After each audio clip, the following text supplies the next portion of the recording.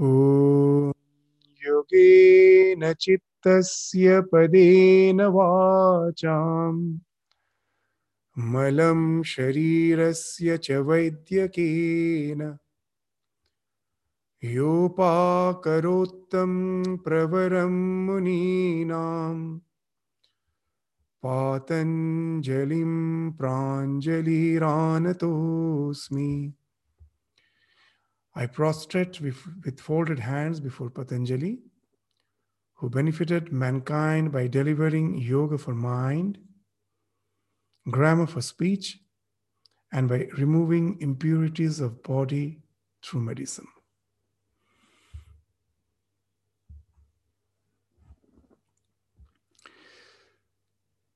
So today we are going to commence the second chapter of the Patanjali Yoga Sutra. The first chapter dealt with the various types of samadhis, that how the samadhi can take us to the ultimate spiritual culmination that has been described in the first chapter. The sutras from 41 to 51, which was actually studied when we were studying the sutras from 17 and to 17, 18, 19, 20 till 21, 17 to 21. When we were studying, we studied all the samadhis in detail from 41 to 51 because those are interrelated. So now, instead of repeating, we are going to the second chapter. Now the question comes that the samadhi, which has been spoken of in the first chapter, it entails a preparation, some sort of preparation. We cannot just simply leap to the practice which is meant for the advanced. So what are the preliminary steps through which I can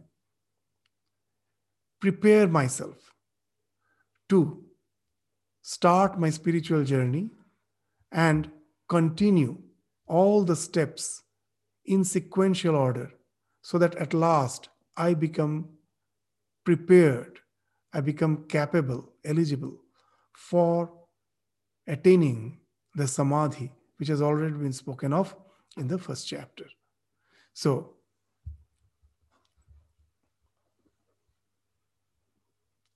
in the second chapter, so we find that the Yoga Sutra is dealing with the various aspects of yoga to be practiced to take us to the goal for attaining Kaivalya or spiritual liberation. The first step, the preliminary step, is called the Kriya Yoga. So, we will today study the first two sutras of the second chapter, which enunciates this Kriya Yoga. So now what the word Kriya Yoga means. So Kriya means work. Kriya means action. So action, all the work which leads us to the yoga. So working towards yoga is Kriya Yoga.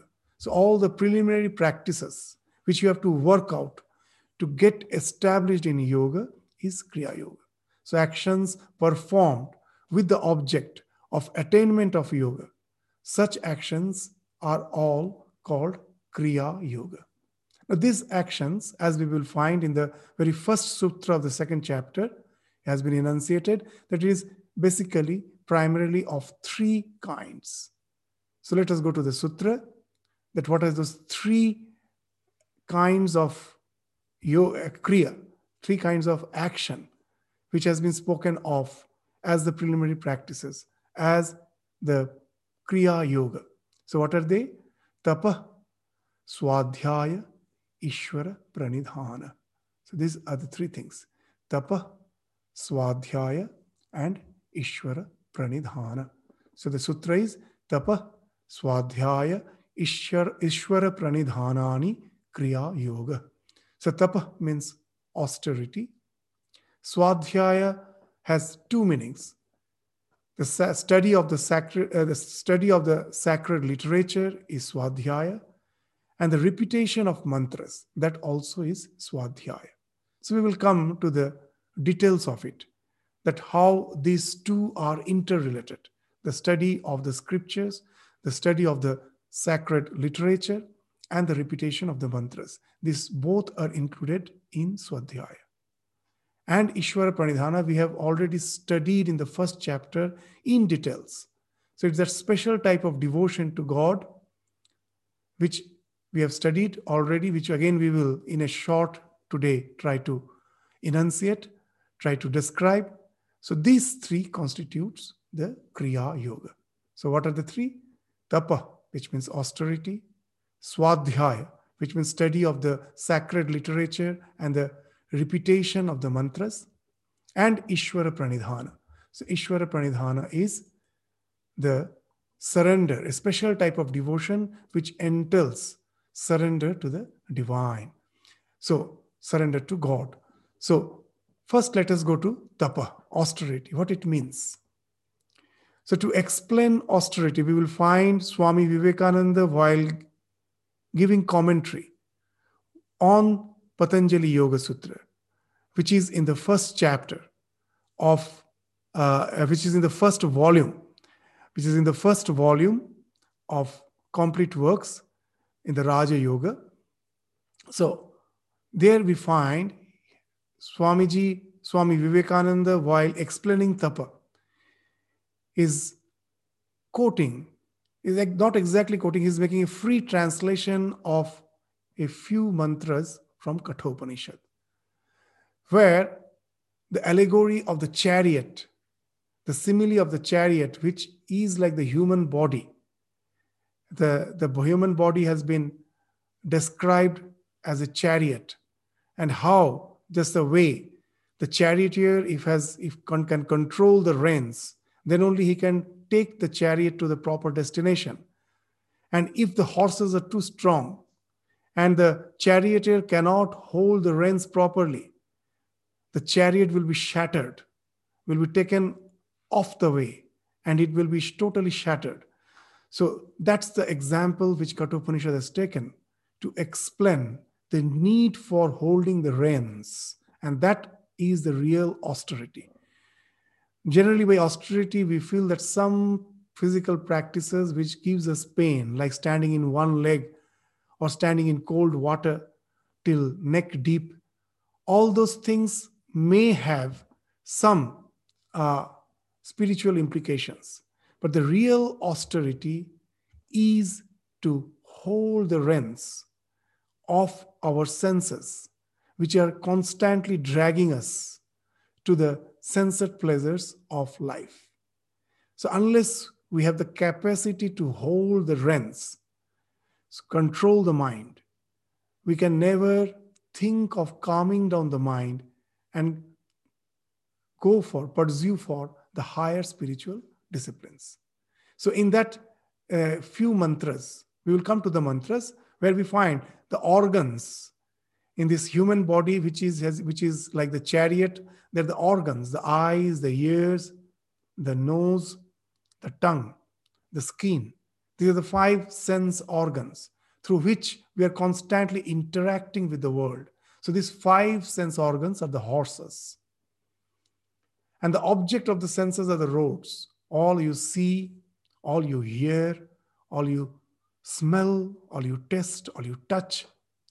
So these 5 senses are the roads. 5 perceptions are the roads. Objects of the senses are the roads. Organs are the horses. And the mind is the rein. What is mind? Sankalpa vikalpatmak manaha. That the chitta, the mind staff, as per the function, has been distinguished as mana and also as buddhi. There are 4 distinctions: mana, buddhi, chitta, ahankara. Ahankara speaks of the sense of the ego, I. And chitta is the storehouse of all the impressions. And mana is the faculty which is constantly willing and doubting. So many sankalpa vikalpatmak. we take a resolution, and the next moment we go on judging the pros and cons of it, and we may again alter our decision. So all these choices is a faculty of the mind. So sankalpa vikalpatmak, willing and doubting, and again taking new resolution. So in Sanskrit they say that what do you say, that kartum akartum anyatha kartum. So that's the faculty of the mind. Shall I do it in a particular way? Kartum. Akartum. Should I not do it? Anyatha kartum. Should I do it in a different way? Should I do it or not do it? Or if I do it, should I do it in a different way? So this sankalpa vikalpa is constantly going on in the mind. And that is the REN. And the one who takes the final decision among all those choices, that's the buddhi, the intellect. Nishchayatmika buddhi. Nishchaya, the decision making of all those options. When you take a particular decision, yes, this is going to be good for me. So that's the intellect. That's the buddhi. So that intellect is the charioteer. So the mind is the REN, the intellect is the charioteer, the one who is driving the chariot, and the self, the Purusha, is the one who is the master of the chariot. He's having the ride. He's enjoying the ride. He's just sitting and enjoying the ride. Who is driving? It is not the self. It is the intellect. Intellect is the driver and mind is the REN. So this wonderful analogy we find has been spoken of in the Katha Upanishad. So that's the mantras are like this: Atmanang Rathinang Vidhi, Sharirang Rathamevatu, Buddhi tu Sarathing Vidhi, Mana Pragrahamevacha. So know the Atman as the Lord of the chariot, the body as the chariot. Know the intelligence as the charioteer, the driver, and know the mind as the RENs. And what about the sense organs? The next mantra says, Indriyani Hayan Ahu. Hayan means horses. So all the sense organs, Ahu means is told. What is the sense organs are? They are told to be the horses. Indriyani Hayan Ahu. Vishayas Teshu Gocharan. And the roads are the objects of the senses. Vishaya, all the objects. So Atmendriya Manoyuktam Bhoktetyahur Manishina. So who is the Bhokta, who is enjoying the ride? The Atma, the self who is sitting, is enjoying the ride. So the senses, they say, are the horses. The objects which they perceive, the way, the Atman, the senses, and the mind combine the intelligence called the enjoyer. And the mind is just the REN, and the intelligence is the one who is the rider, and the self is the one who is enjoying the ride. So now, if the horses are very strong and do not obey the REN, so if the charioteer, the intellect, does not know how to control the horses, then the chariot will come to grief. So now we will understand that what austerity is: to have sufficient strength to hold the REN strongly and take and direct the horses on the desired path, and don't allow them to go off the track and destroy the chariot. So that's the thing which is real austerity. So, but if the organs, the horses, are well controlled, and if the REN, the mind, is well held in the hands of the charioteer, then what happens? So then this, it has been indicated, this Vijnana Sarathiryastu, Mana Pragrahavan Narah, Sodhvana Paramapnoti Tad Vishnu Paramam Padam. Wonderful mantra, the 9th mantra. But the man who has a discriminating intellect for the charioteer, So Vijnana Sarathir Yastu. The Sarathi, the charioteer, the driver, the Vijnana means the intellect. The one who has the chariot, the intellect as the charioteer, and Mana Pragrahavanara. And the reins are properly controlled, the controlling mind for the reins. So you can control the mind with your intellect. So Dhvana Param Apnoti. He can attain that ultimate, the highest goal. And what is that highest goal? Tat Vishnu Paramampadam. The state of Vishnu, the Parampadam, Tat Vishnu. The word Vishnu, whenever we speak the word Vishnu, we have an idea of a particular form. Actually, in the Upanishads, the Vishnu, whenever the word Vishnu is being indicated, it indicates the reality which is all pervading, which is not local, which is beyond all locality. So that's the Brahman, the ultimate reality. So one can attain that if one has the intellect, the strong intellect, which can hold onto the reins of the mind strongly and take us to the desired goal. So what is austerity? It is holding the rein, that is the mind, firmly while guiding the chariot, that is the body, and the horses, the organs, to take the lord of the chariot, that is the Purusha, the self, to the goal. So here lies the importance of austerity. So now, what the scripture speaks of is actually something which we realize in our day-to-day life. What to speak of the spiritual goal? Even in our day-to-day life, when we have to pursue our secular goals, we know to a certain extent austerity is required. You know, very nice, even in this, our Vedic literature, for the students, it is mentioned, you have to do nothing. Chhatranang adhyayanang tapaha. For the students, study itself is austerity. Why?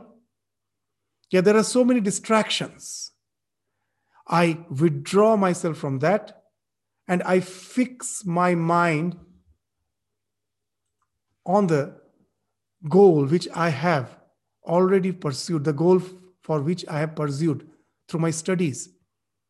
So, to keep the mind fixed in studies itself becomes my austerity.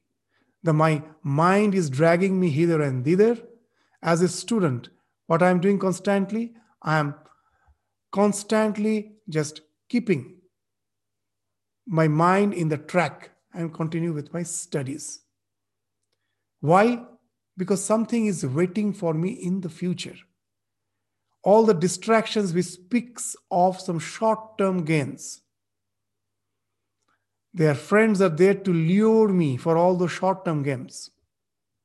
I am quite aware of the long-term gains, and austerity, renunciation, austerity is not something negative. It is actually relinquishing something trivial for something which is waiting for me. Something far, far, what you say, that which is a treasure, which is far, far expensive. It's a treasure for me. The treasure is waiting for me. For that, I leave out these trivials. So the marshmallow experiment, which we have spoken of again and again, in the modern days, that these are the experiments which is speaking of the need for austerity in our life. That's in a short, we can say that what's that experiment? That it was conducted with a group of children, with many children. And the experiment went on for decades. It's not just, it just was conducted in one go. What was the experiment? The psychologist would meet the children one by one, singularly. It's not that in a group. They will try to become friendly with the child, and then suddenly they will produce the marshmallow, and the child is about to grab it. The psychologist will say, wait, I will be out for 10 minutes and I will be back after 10 minutes. So if you wait, if you don't take the marshmallow, I will give you the second one. Do you want the second one? Yes, of course. The children like the marshmallow. So then you have to wait. And the experiment shows there is a surveillance camera to see the reaction of the children. And most of the children succumb. They try their best, but most of them succumb, knowing very well that if they wait, the second marshmallow is waiting for them. They cannot desist. They cannot delay their gratification. Only a few somehow succeed. So it's not with the children. The same thing happens with us. The experiment is done with the children, but we also will fail miserably whenever we are placed in any situation which lures us. So the experiment doesn't end here. That yes, only few succeeded, most of them failed, but the experiment is something which is far reaching. All those children on whom this experiment was done, they were kept track, all the children, that how they're performing in life as a student in their professional life. So they were kept track of.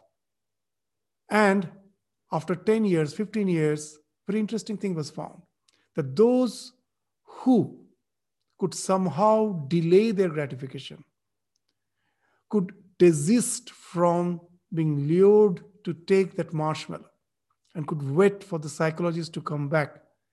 It is they who excelled in their academic performance.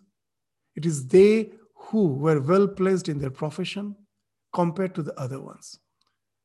So previously the idea was, the higher the IQ, the more is your chance to get established, very well established in future. But this experiment shows it's not the IQ. It's the faculty of delaying the gratification that speaks of building up your future. That how it happens, why it happens. The reason is simple.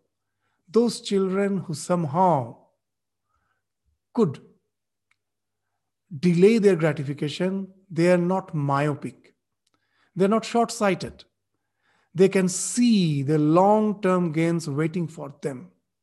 And for that, they have developed that power to desist from the lure of the short-term gains. So this is tapas, as simple as that. So in spiritual life, it's not that the general idea is that those who are spiritual are as if pessimistic. They have no taste for life. They have became a bit passive. Apparently, it may appear that they are like a bit inert, not moving out, reaching out to enjoy life. But actually, they are relinquishing for something higher, which may not be palpably visible.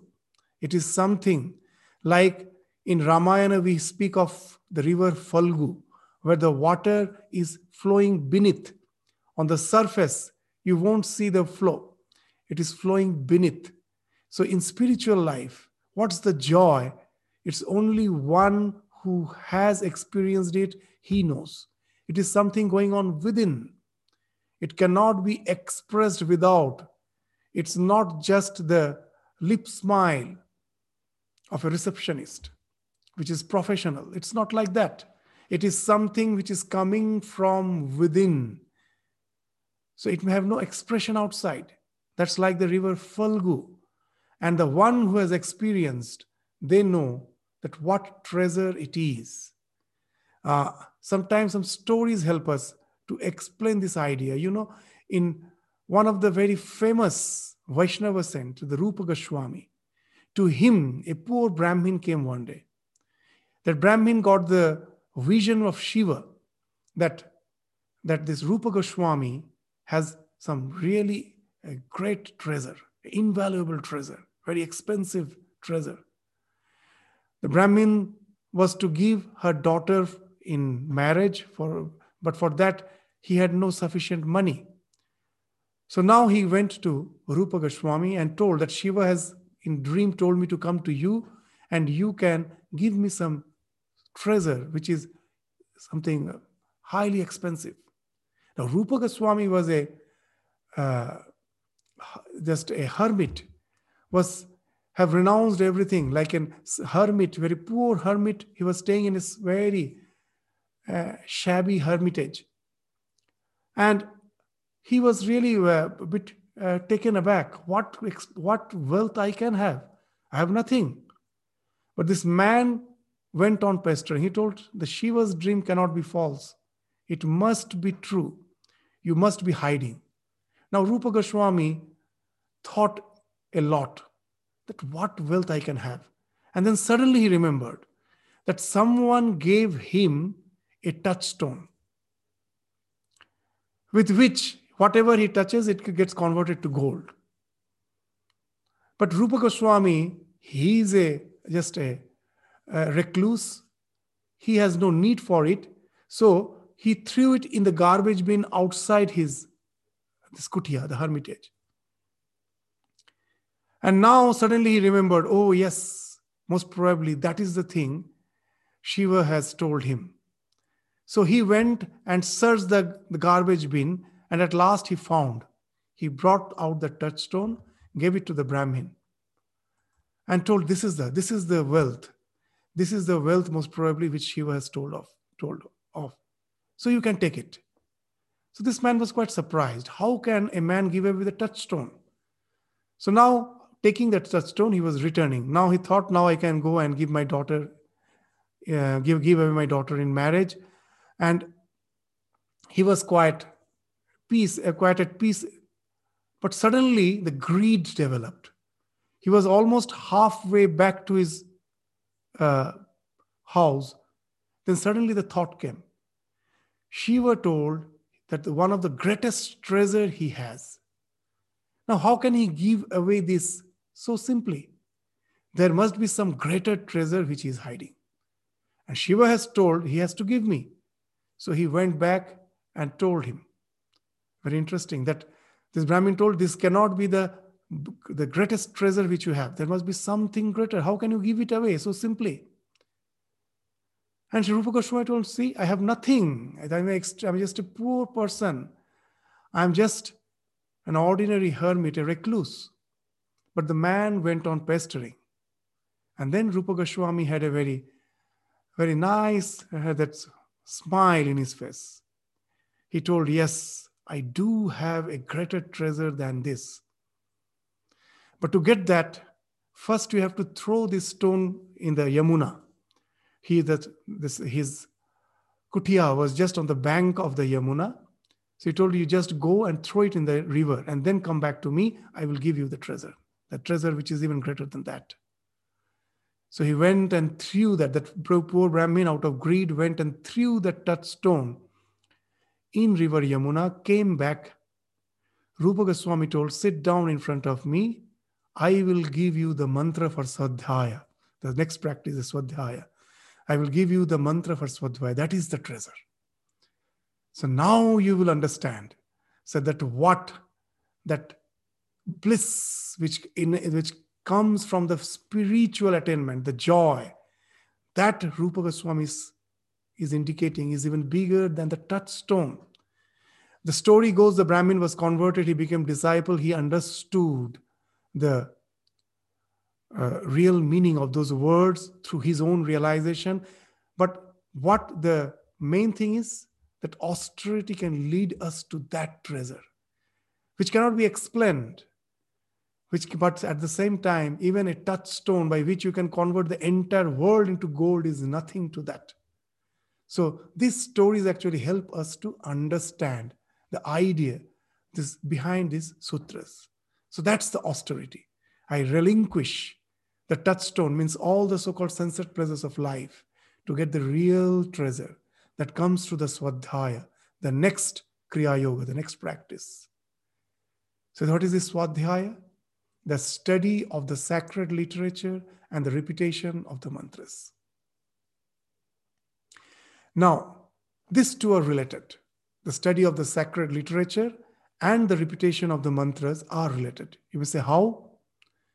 So first, when I hear the scriptures, that is Sravana. So you will find for the first time when I'm hearing the scriptures, a lot of doubts come. With the rational mind, I try to understand the truth of the scripture and the limitation. My mind has a limitation. I cannot understand everything. There's a lot of gap in my understanding. Now, there are two ways out. I may say these all words of the scripture have no meaning and simply become indifferent towards it. And another thing is be humble, that there may be some gap in my understanding, that the scripture, what it is speaking of, is the truth. At present, with my present state of understanding, I am yet to understand the implications of the scripture. So let me have Shraddha. Here the importance of Shraddha comes. Shraddha means faith in the scriptures, faith in the words of the Guru. With the faith, you have to do manana. Many things, manana means doubting the scriptures. No. The first thing, I take them to be the truth, and I humbly accept the fact that I lack in understanding and constantly try to fill up those gaps in my understanding by cogitation. I ask my Guru, I read the scripture, contemplate on it, and gradually I find the cobwebs of my mind are getting cleared off. That's what Swami Vivekananda used to say, the brahmacharis in Belur Math. After returning from the West in his last days, he used to insist in the study of the Upanishads. And one day, while studying the Upanishads, he was teaching the brahmacharis the Upanishads. Suddenly, he stopped his discussion and asked the brahmacharis, what's the utility? What's the utility of studying this Upanishad? Is it going to give you the spiritual realization? No. Spiritual realization can never come through this discussion. Then why we study? And then, as when all were silent, Swami Vivekananda himself gave the answer: to remove the cobwebs of the mind. That in our understanding, there is a lot of haziness, a lot of darkness, a lot of shadow. Through constant cogitation on the words of the scripture, trying to contemplate on it, I take it to be the truth. I don't doubt its validity. I know that it is valid. And then I go on cogitating, and gradually the doubts get removed. So Sravana and Manana, this should go hand in hand. And that also through Shraddha. Shraddha is something like the way when you are going to the doctor. When I go to the doctor for some physical ailments, I go to the doctor prescribes me some medicine. With full faith, I take the medicine. I know nothing of the medical science. And if I ask the doctor, please explain me, it is almost impossible. To a certain extent, he may explain me. But I cannot understand the intricacies of the medical science. The doctor has to go through that course for years together. For just in few minutes, I cannot understand. I have the faith in the medical science, that is the scripture of medical science. So in all the books of the medical science are the scriptures. So they are authentic, well-researched, and the doctor is the one who is authorized to prescribe medicine as per those medical literature. He has studied it well. So doctor is like the guru, and the medical scripture is like our spiritual texts. So the way I go to the doctor and simply have faith in him and follow his prescription, knowing very well that what he has prescribed is authentic. Similar faith we have to have with our spiritual guru, that he is a realized soul. He has realized the truths of the scriptures through his assiduous spiritual practice. He has came down from that state out of unconditional love to help us out from this quagmire of ignorance. So with the faith I go, I hear the words of the scriptures from his mouth and go on cogitating to clear the doubts. And then at last, an intellectual conviction comes. Yes, I intellectually have an idea that the scripture is speaking something which is really valuable. And then my practice starts. What's the practice? Meditation on that intellectual conviction. My intellectual conviction takes the form of a mantra. The word mantra means mananath trayate iti mantra. Once that intellectual conviction takes the form of that mantra, in that is encoded all your intellectual conviction, is encoded in that small mantra. Just the way you prepare notes before the examination. Throughout the year, you have studied the subject well. While studying, you studied exhaustively. But while studying, you prepared some notes. Why? On the night before the exam, I cannot study the entire book. Just by studying the notes, what I have studied exhaustively, that immediately will be recapitulated, will come to my mind. So this mantra is something like that notes. In that is actually encoded the entire understanding, which now you have conviction, which you have cogitated well, you have the conviction. And now you go on repeating it. And that will liberate you, trayate, that will liberate mananath, by constantly cogitating on that. So that is Swadhyaya. Now you will understand how the study of the sacred literature and the repetition of mantras are related.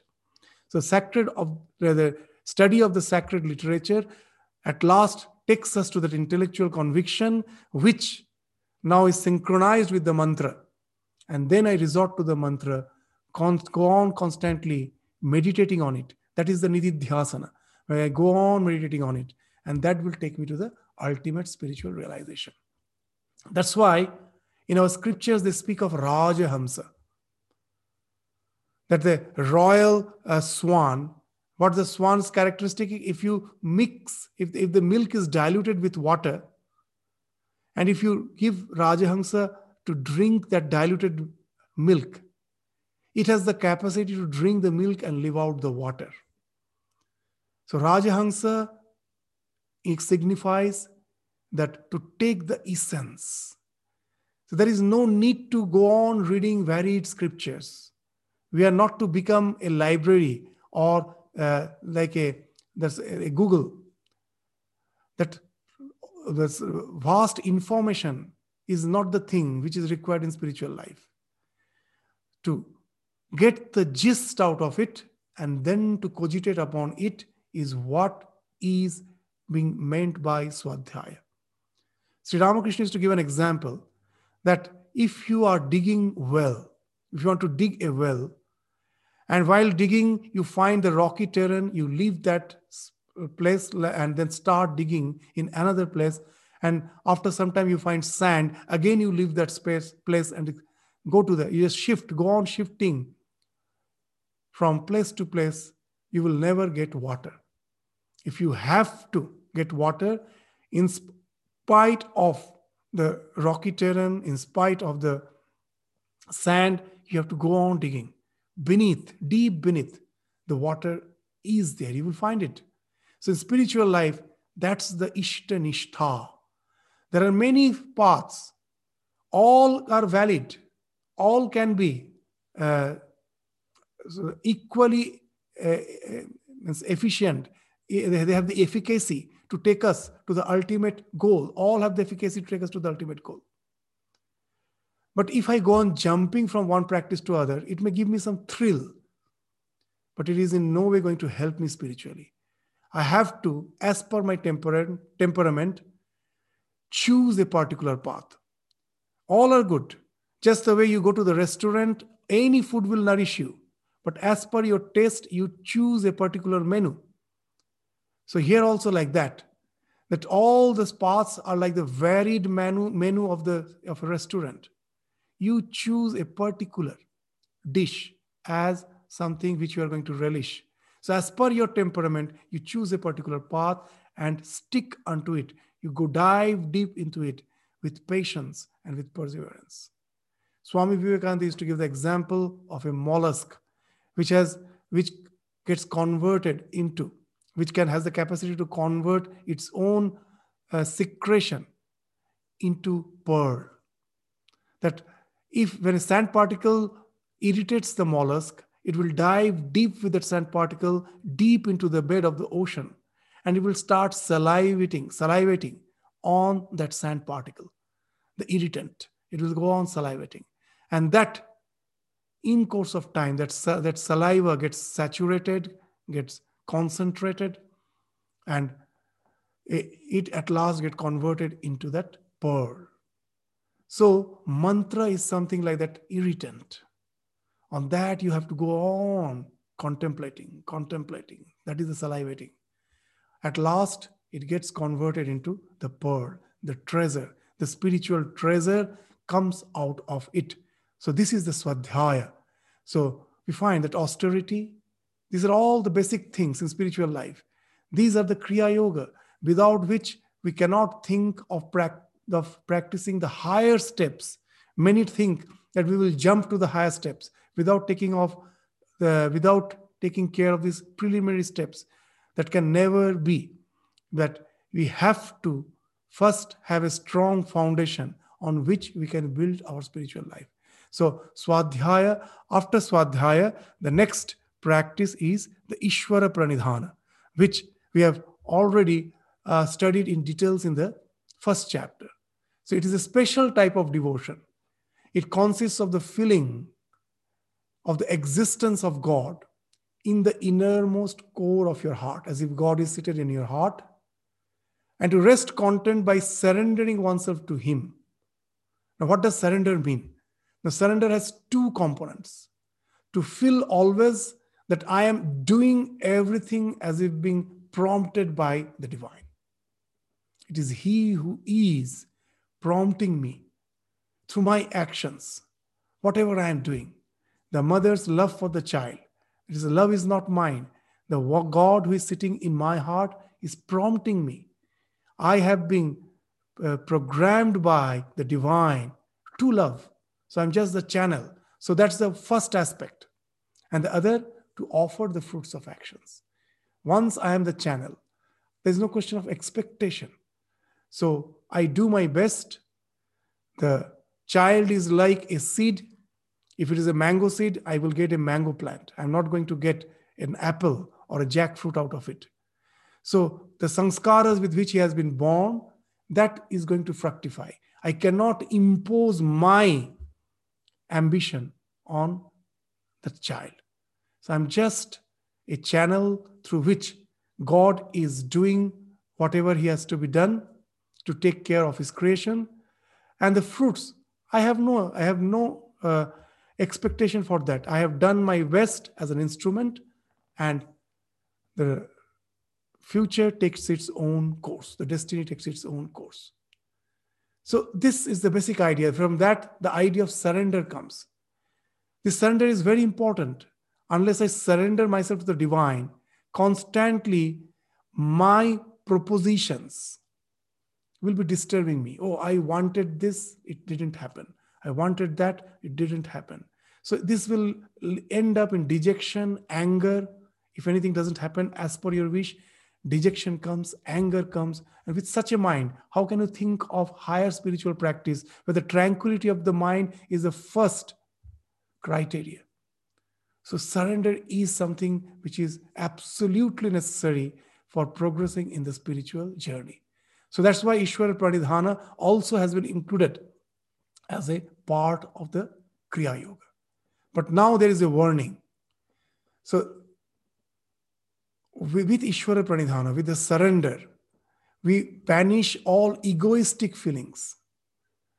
And it brings a perpetual faith in God. But we will find constantly in our life, we fool ourselves. How you know? That whenever something good happens in our life, we always take the credit for it. And some mistake has happened, then we say what to do. It was God's will. So practicing surrender is not easy. So generally we tend to take the good actions, we take the credit of the good actions and make God responsible for everything bad. Sri Ramakrishna, the master of parables, So in one of the parables, it's a very interesting parable in the gospel we find that a Brahmin had a beautiful garden. It was his passion. Throughout the day, he used to tend to his garden. And he was very proud of it. And one day, a cow somehow entered the garden and it started just grazing on the crops, on all the saplings. And when the Brahmin saw it, he was at rage. He was so much angry. He started beating the cow mercilessly. And because of that merciless beating, the cow suddenly collapsed and died. Now, it's a horrible scene for a Brahmin to kill a cow. Now, he was at a fix. He doesn't know what to have, that in a rage, he came in a rage, and what he did, for which now he started repenting. But at the same time, he felt it has to be, I have to hide this crime. What he did, immediately in the corner of a garden, he dug a hole, and in that he buried the cow and just covered it. But it created a mound-like structure. It was the where he tried to bury the cow. It was a mound with hilly structure, with small mound was created. He thought, my work is done. And now he started constantly thinking that after all, I have not committed the crime. The Lord of the hands is Indra. So it is Indra who has prompted me to kill the cow. When the sin came to enter into the Brahmin, of the sin of killing the cow, when to enter the Brahmin said, no, you cannot enter me. Why? It is Indra who prompted me. Indra is the Lord of the hands, of my arms. It is he who has prompted me. I myself cannot do anything. It is he who has prompted me. Now, the sin of killing cow went to Indra. And Indra asked, why you came to me? And he told the entire incident. Then Indra told Vet, he was smiling, he told Vet, before entering me, just give me a little time. So in disguise, he went to the garden of the Brahmin. He himself took the disguise of a Brahmin and went to the garden of the Brahmin. Now, Indra in disguise was invited. Seeing the other Brahmin, this Brahmin invited, and he was showing him around the garden. The Indra in disguise was constantly praising, oh, such a wonderful tree laden with fruits. Who has done it? Who has planted it? Who has tended it? Me. With full pride, he was just saying, me, that this plant I have grown, this land I have tended, this entire garden is taken care by me. It is I who have grown all the plants with so much of care. And then suddenly, the Indra in disguise, Indra noticed that mound, and he pointed, what's that? The Brahmin told, please come away from there. It is nothing, it's nothing. But Indra went there and started removing the clay, the soil. And in no time, as it was a very superficial covering. So in no time, the remains of the cow, the carcasses that came out, the dead body was visible. And Indra, he was just as if he was taken by shock. How come? The cow has been killed. Who has killed the cow? And now the Brahmin again told, it's Indra. Now Indra took his own form. And now he reprimanded. So all this garden you have tended. Your arms that time were your arms. And now when this killing of the cow, then it's me. So now Indra called the sin. Come, now enter this Brahmin. So this is the story which we find in the Gospel of Sri Ramakrishna as a parable. It's there, which speaks of that the real frame of mind to really surrender everything to God is not easy. We have to really give away the fruits of all our actions to the Lord. We shouldn't keep all the credits for us and all the demerits be given to the Lord. That's what generally we tend. So Sri Swami Vivekananda in his works constantly uses the word that conscious liar. In our spiritual life, sometimes we can be a conscious liar. We know we are lying. We are philosophizing. So that shouldn't happen when we are practicing Ishvara Pranidhana. So Ishvara the Pranidhana speaks of the total surrender. So these three things constitutes the Kriya Yoga. So what are the three? So this Tapa, Swadhyaya, Ishvara Pranidhana. So now, after speaking of these three practices as the Kriya Yoga, as the practices which will lead you to the yoga, now they're saying that what's the utility, what's the result, why it is practiced for.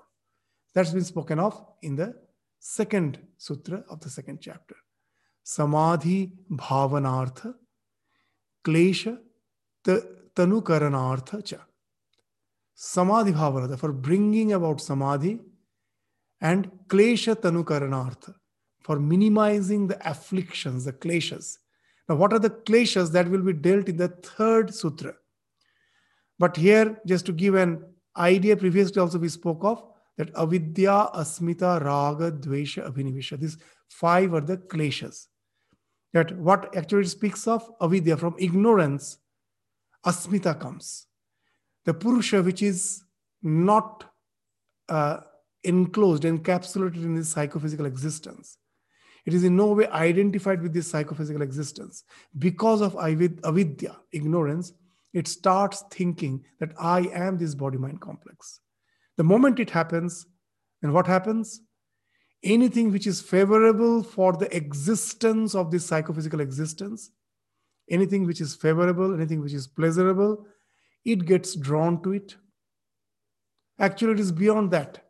But now, as it has got identified with the body-mind complex, anything which is favorable for the existence of the body-mind complex, it gets, the purusha as if gets drawn towards it. That is raga. From asmita that comes from that ego, raga. Anything which is not favorable for my existence, for that the fight and flight response come. If the thing which is not favorable is not that strong, I fight to get rid of it. And if it is very strong, if it overpowers me, if it has the capacity to overpower me, I run away from it. If it is a predator, I run away from it. That is flight. So that is actually spoken of as dvesha and abhinivesha. Dvesha is fight and abhinivesha is flight. They say the fear of death. Yes, death is something which we can never conquer. So we are constantly running away from it. So that is abhinivesha. So these five kleshas can be minimized. These afflictions are something we don't like. They have to be minimized, and after minimizing that, I have to think of proceeding in my spiritual journey so that it leads me to that ultimate goal of samadhi. So all this Kriya Yoga is meant for these twofold purposes: to bring about samadhi and to reduce the kleshas. Now, in short, it will be dealt with in details. So in this sutra, in short, let us try to understand that how Kriya Yoga can help in reducing the afflictions. So Kriya Yoga enables us to enter the state of flow. As we have studied in the first chapter, Vaisharadhya, a term, which means Vishuddha Sattva. These terminologies may appear to be a bit complicated, but it's very simple. When for the first time you are trying to meditate, what happens? Either you will find your meditation is getting disturbed because of extreme restlessness, that is rajas activity, or to a certain extent you have calmed down your mind and immediately it goes to a state of stupor, laziness, drowsiness, that is tamas. Just to keep the mind in meditation without becoming restless or without getting dull is the pure sattva. It needs, the Kriya Yoga helps us The more we get established in Kriya Yoga through the practice of austerity, Swadhyaya, Ishvara Pranidhana, the more we get established in that Vishuddha Sattva, Vaisharadhya, where the mind enters a flow. It can be in a state of awareness of the focusing on the object of your contemplation without getting distracted by restlessness or going to a deep stupor or state of tamas. You can continue in that state. A flow has ensued. Once that flow ensues, a wonderful thing happens. You will find that when your mind really gets engrossed in meditation, forget about meditation.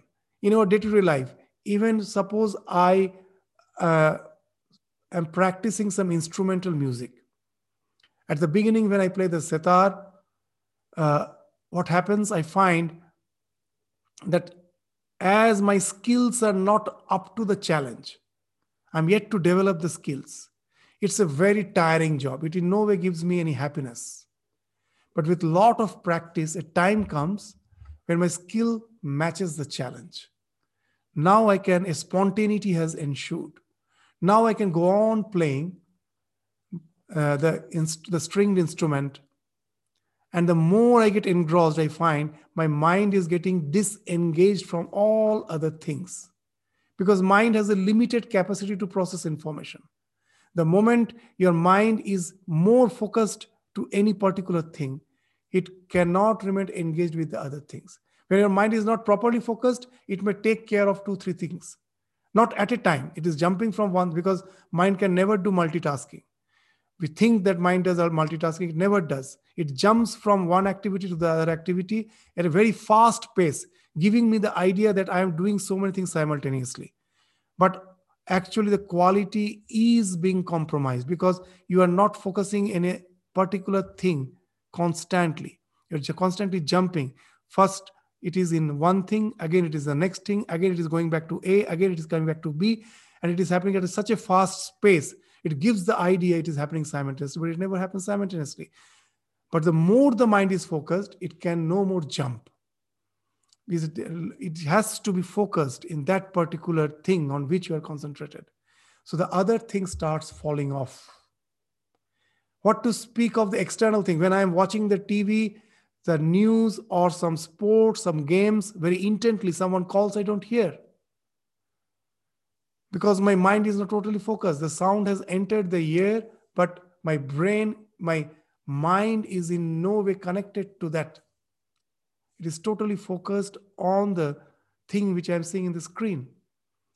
And when you're more engrossed, you will forget about your food. It's the time for lunch. You will find that some interesting sports is going on. Someone has to call you again and again. You are not interested. Because the hunger is nothing but a biological alarm. At the time of food, the alarm sets in. And now the mind is not there to take care of that alarm. It has been disengaged. It's focused on something else. So even the bodily activity starts falling off the more you get engaged. That has been spoken of as the state of videha, that you even forget your body when you're really focused in your meditation. And when you forget about your body, naturally the afflictions falls off. When your mind becomes more and more concentrated on a particular thing, even the bodily afflictions are not there to disturb you. So that way, at the very beginning, when you have developed a little efficiency in your meditation, you have developed a little spontaneity in your meditation, the first thing happens is the kleshas, the afflictions starts getting attenuated. They get minimized. Their effect is no more that pronounced. So that is what is meant by tanu karana. The afflictions becomes attenuated. So how now that this the next thing, that how it leads to samadhi, that also follows a few steps. So we will take up that step, that how Kriya Yoga, first after attenuating the afflictions, can now lead me to samadhi. So that portion we will again take up in the next class before we proceed to the description of the kleshas, which will be followed in the third sutra. So with this, we stop our discussion today. Namaskar. Namaskar, Swamiji. Namaskar. Hari Om, Namaskar, Swamiji. Thank you, Swamiji. Very good. Pranam Swamiji. Namaskar. Swamiji, I have a very small Pranam question. Swamiji. Yeah. Please, Vandanama, some question. Swamiji, it's a very silly question. I know because we have discussed Ishwar Pranidha already in chapter 1. Yeah. And which made total sense to me at that time. But today you gave example of that Brahman, right? Yeah. So surrendering is simple. I understand that we give fruits to the Lord. But he did a sin also. He did a mistake, knowingly or unknowingly. In that case, do we need to take the responsibility of what we have done wrong? Or do we surrender that also? I don't know if it makes sense, but I was wondering that good, I can understand, give it to the God. But what if I've done something bad? Yeah. So that's the thing, means what happens in our life. This, just to give an example, that we are basically perfect. Because of some wrong understanding, some evil things we may do in our life. But we need not have to hang to it. Just to say, to give a common example, that suppose a small child has done some mistake. Instead of saying that you are silly, you are a fool, I could have told that you are great. You are such a nice chap. I never thought that you can do such a silly thing. In the Bhagavad Gita, you will find the same thing. Bhagavan, when Arjuna was in that mood of despondency, the first thing Bhagavan is saying that you are not supposed to behave this way, that you are a Kshatriya, you are great. He's not saying that you are just behaving in a fool way. So whenever we are doing some mistake in our life, we say this is something not natural. Some covering, some ignorance came, it happened. But the Lord's channel was closed for the time being, and that's why it happened. But nothing bad can happen from the direction of the Lord. It happened because of some misunderstanding, something closed up. Just to give another example, a seed has the potentiality to become a huge tree. But if you keep it in a soil which is clogged with water, it will get rotten. If you keep it in a dry place, it will get dried up. So the dry seed, the rotten seed is not evil, separate as some expression of evil as separate. It is the expression of the fact that its potentiality couldn't be realized because of some lack of favorable circumstances. If the favorable circumstance is there, the seed will sprout. Similarly, the divinity will sprout. You give the favorable circumstances. When the evil happens in life, we feel that way, that I just somehow, because of the lack of understanding, the channel of the divine was obscured.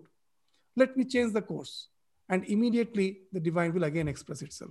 So that way, that practice of Ishwar Pranidhana, in no way, we have to give the evil. The evil is something which is a product of ignorance.